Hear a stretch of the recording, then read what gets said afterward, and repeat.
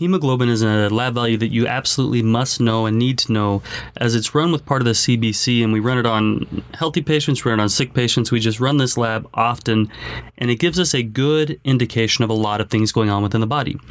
So first of all, normal hemoglobin values for a healthy adult is going to be a little bit different for males and females. For males, it's going to be about 13 to 18, and for females, it's going to be about 12 to 16. Hemoglobin is an intracellular protein of red blood cells, okay, and it plays a couple really important roles.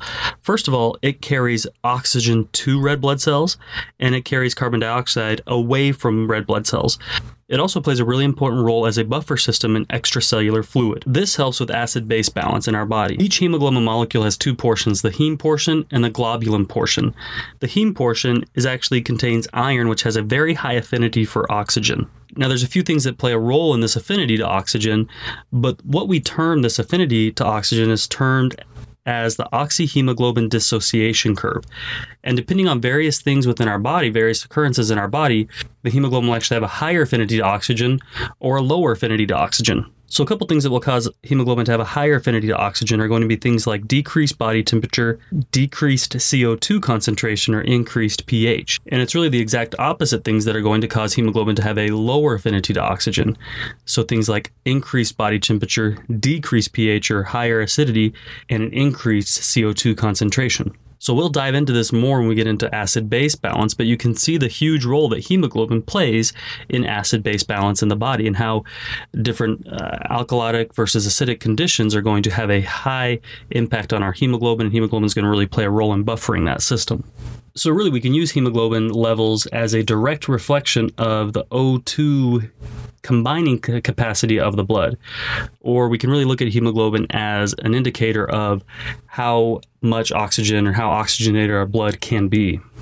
So as we talked about with a couple other lab values, it's really important to look at hematocrit with hemoglobin with RBCs because these all play a direct role with each other.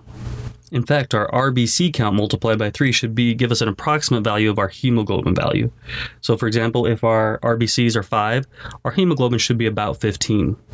So why would a provider order a hemoglobin value? Well, first of all, again, like I said, it comes with a general CBC, so a lot of patients are going to have this run, but some reasons that a provider is going to want to look at hemoglobin is that it can help us detect hematologic disorders.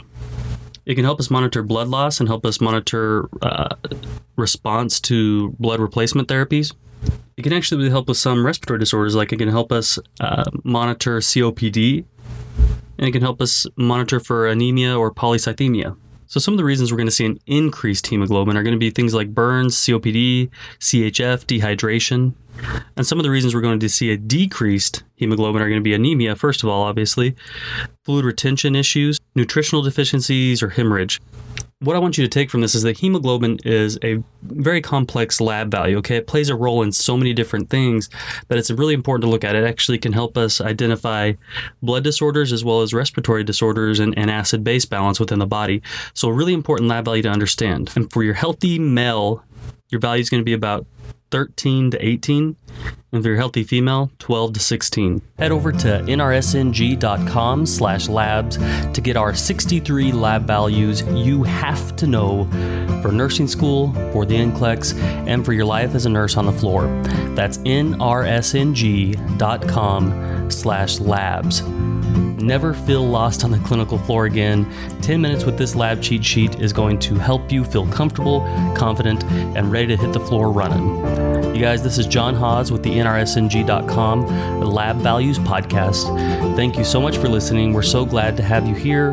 We're glad to help you. We're glad to hold your hand, give you the confidence and the tools that you need to succeed in nursing school and in life. Y'all, you know what time it is now.